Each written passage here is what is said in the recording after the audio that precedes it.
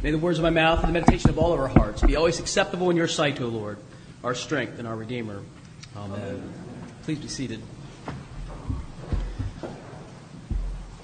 There's this old tale about a letter sent from Governor Martin Van Buren to then President Andrew Jackson, the former arguing to the latter about the need to upgrade the canal system in the U.S. and to not pay money or spend money on this newfangled idea of railroads.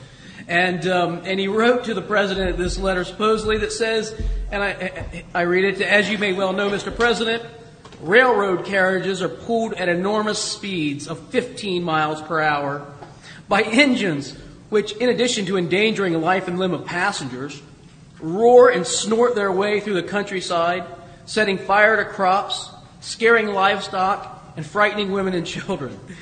The Almighty certainly never intended that people should travel at such breakneck speeds. Of course, by comparison, a modern passenger airline travels at like 500 knots, which is like almost 600 miles an hour, compared to 15 miles an hour breakneck speed. Is a little bit laughable. And yet, then Governor Martin Van Buren was not without merit. Almost 75 years to the day after he wrote that letter, the United States experienced one of the worst locomotive disasters in its history. There was a passenger express train that was traveling over Porter Creek Gulch in Colorado. This flash flood came and it wiped out the wooden bridge upon which the train was traveling over. And it upturned all the cars. There was a sleeper car, a chair car, several others that went over. 96 lives were lost. Only 24 survived. The news report was as such says, with breaking of daylight this morning, the full horror of the scene became apparent. Wreckage is visible in all directions, dead bodies being seen here and there, and piles of debris from the car, driftwood, and mud.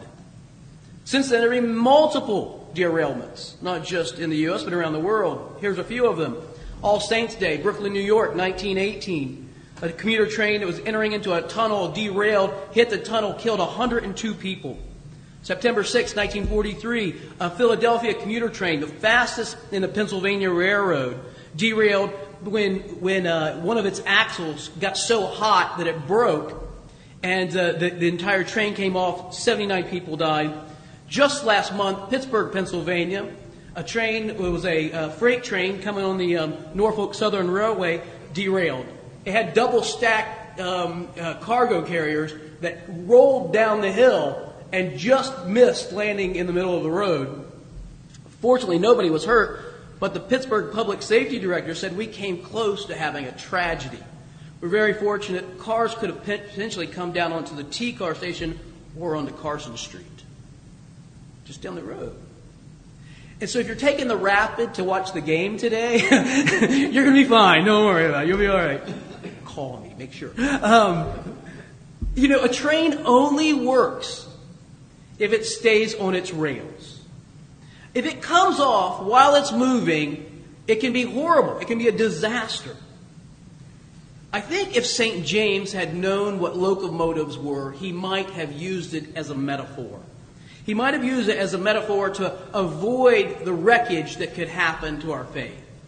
That we ought to be careful about the way that we live, because if faith becomes just an intellectual abstraction, if it's just something that we hold between our ears, then it is not real.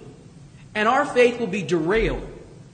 If faith does not have an ethical imperative, it's not real. What do I mean?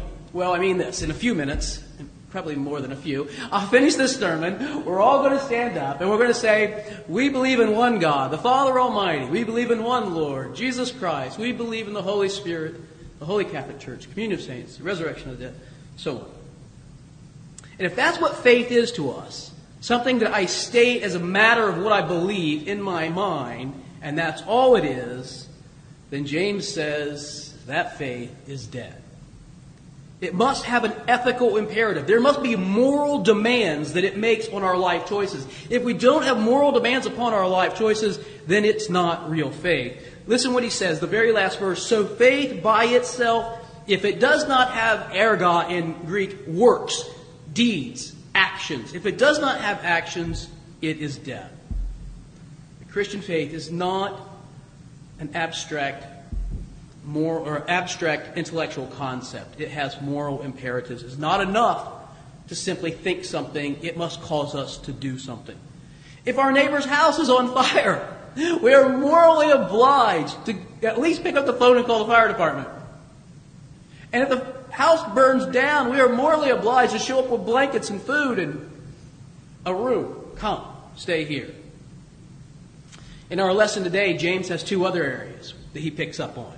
Two areas that faith causes us to have a moral imperative and that deals with people who are in need. But there are particular ways they're in need. It's mostly when they are in financial need. And the two ways that we are to deal with people who are in financial need are this. The first one is not to discriminate. That's the way he says. If you take your bulletin, will you look with me at the beginning of the lesson? Carol did such a great job reading it, but it bears being reread, doesn't it? Verse 1, my brothers and sisters, it should be, show no partiality as you hold the faith in our Lord Jesus Christ, the Lord of glory. For if a man wearing a gold ring and a fine clothing comes into your assembly, and a poor man in shabby clothing also comes in, and if you pay attention to the one who wears the fine clothing and say, you sit here in a good place, and say to the poor man, you stand over there or sit down at my feet, have you not then made distinctions among yourselves and become judges with evil thoughts? Show no partiality. Some translations, be not a respecter of persons. What James actually literally says is, don't receive by the face. This is what the word means. Don't receive by the face. Don't look at someone and receive them based upon their appearance. And he gives an example. A man comes in with fine clothing and golden rings. In the ancient world, if you could afford to wear gold around your hand, you were uber wealthy. A man comes in wearing signs of opulent wealth, and you say, here, best seat in the house for you. And another guy comes in with shabby clothing, the translation has it, I would translate the filthy clothing, comes in with filthy clothing, and you say, stand back there by the door, or sit here at my feet like a servant. Have you not become judges?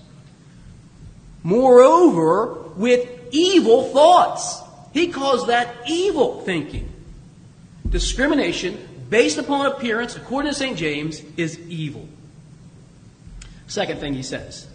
The second way that we can derail our faith is through indifference. Look again at the passage with me, will you? Down way towards the end, verse 15. If a brother or sister is poorly clothed and lacking in daily food, and one of you says to them, go in peace and be warmed and filled, without giving them things in need for the body, what good is that? It's a rhetorical question, isn't it? It's no good at all. It's no good at all. It's of no value. Literally, there is no profit for you in that. When someone sees a need, presumably has the means with which to meet the need, and does nothing, James says, that faith is worthless. In fact, it's worse than worthless. It's dead. Taking care of basic necessities, food, clothing, coats, hats, gloves, a sandwich, a bowl of soup, is not only important, it's imperative. For Christians, having faith in Christ means not just believing in the resurrection of Jesus from the dead, but taking care and loving the people we see. And if we don't, our faith is derailed. Now, as I'm reading through this passage, as you just simply looked at it yourself, and it's one of these passages that is blindingly obvious. I mean, it is just one of those ones that gets in our faces, doesn't it, right at the get-go, and just it says, hey, look, this is a real-world issue. Because despite the fact that we are removed from St. James's culture by 2,000 years, the more things have changed, the more they have stayed the same. There's still regular needs. Mark Twain famously said, it ain't the parts of the Bible I don't understand that bother me. It's the parts I do understand. This is one of those where the parts that I do understand, because it's so easily read, gets in our faces. Discrimination. Does it still happen? Well, you bet the baby's milk money it does. Right? Discrimination does still happen. It's between rich and poor, as in James's text, black and white, Asian, Latino, men and women. People are still received by the face in our world.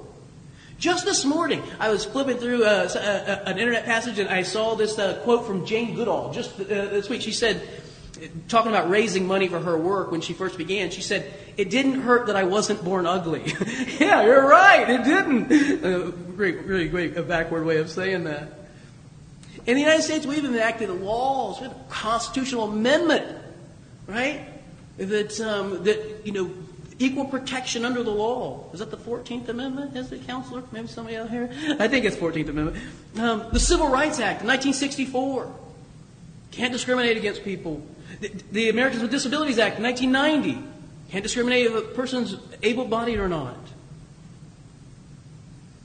But these laws only change commerce. They only affect the way we deal with one another in a commercial society. Martin Luther King said in 1968 that the most segregated hour of the week is 11 a.m. on Sunday morning. And it still is. Here's the bottom line. There is not a multiplicity of races. There is one race, the human race. We all come from the same parentage. And that parentage, according to St. Luke, is God. That we are all children of God. When I was in my first assignment as a youth pastor, I cared for teens. I worked in, we had a regular weekly meeting of teens, and there were quite a bit of them. There were 50 teenagers that came on a weekly basis to youth group meetings, and we did all kinds of other activities as well. But one time I had this invitation to go with a group of men, adults. They were mostly fathers of the teens that I was working with. And we were going to go from Dayton to Indianapolis in these church vans. And we all drove over there. And you know how they do, just banter and conversation. And this was the mid-'90s, a all-white, upper-middle-class parish. And we're driving in this van. And the conversation about interracial dating among the teens came up. I knew this was going to be an awkward conversation. I tried to stay out of it. But the dads kept going back and forth, saying what they were thinking about it, and it was pretty clear that they were against it. And I knew inwardly that saying nothing was tacit support for what they were saying, and what they were saying was racist. And so I'm not a very courageous person. I'm a people pleaser by nature. You know that. I'm like the golden retriever of pastors. This is sort of not what I do. But I said to them, I have 2 young sons at the time, and I would be far more concerned about the content of the character of the young ladies that they date rather than the color of their skin. And boy, you'd have thought things were going to get real heated then. All of a sudden, one of the dads says to me, "Well, then I'm not sure that we want to hear that, our teens hearing that coming from their leader." And I said, "Well, I'm not sure that I want to say what you're saying. This is sort of a tight situation." And fortunately, someone changed the conversation, changed the subject, and we moved away from it. I'm not a hero. I'm not at all. But I knew that there was a moral imperative at that moment. James's point is much more socioeconomic than it is racial. Don't treat people differently because of wealth or poverty. But treating people differently based upon anything is really the same thing, isn't it? It's not about the clothes they wear, the car they drive, the watch on their wrist. If we treated everyone with great dignity, when we met somebody who was, of great importance in the world, it would be no different. Second of all, that we ought to be attentive to the needs of people around us. Again, still a very contemporary issue, isn't it? People still need coats and hats. They still need a soup or a sandwich. Kids still need school supplies and Christmas gifts and so on. What's more, we have televisions. You guys have a television? You ever seen one of these? We have televisions, and they show us images from all over the world. Like when there's a storm or some sort of disaster, we see children who are malnourished and people who die of treatable diseases. And at this point, someone's about ready to retort, or at least thinking it in their minds, if I helped every cause, I would become someone's cause. You're right. You would. You can't do everything for every person. That's not the point. The point is when there's somebody directly in front of you, somebody directly in front of me, and I have the power to change that moment, to make their life qualitatively better, do I take care of it? Not just better, do I help them to have daily needs met? Faith ought to move us to action. Our faith ought to move us to action. And if it doesn't, it's dead because it's all by itself. Now, I don't know if you've heard about this, but there's a proposed railroad system that's going to go from China to Russia to Canada to the United States. And if you know anything about geography, you're like, but there's a big ocean in between, right? And so this rail system, 8,000 miles of it, is going to go underneath the water. I don't know about you, but I would rather fly at 30,000 feet above it than 13,000 feet below it, wouldn't you? I mean, it just seems like a scary proposition. I always think of worst case scenarios, what would happen if, whatever, a tunnel underneath the ocean with a train barreling at 200 miles an hour through it. If it comes off its rails, it's a disaster. Our faith hinges on two rails. What we believe, what we think up here, and outwardly what we do with our hands and our feet. What we do with our resources and our time. And if we are not firmly attached to both, our faith is in peril. We need to be attached to both in order to travel from this world to the next. In the name of the Father, and the Son, and the Holy Spirit.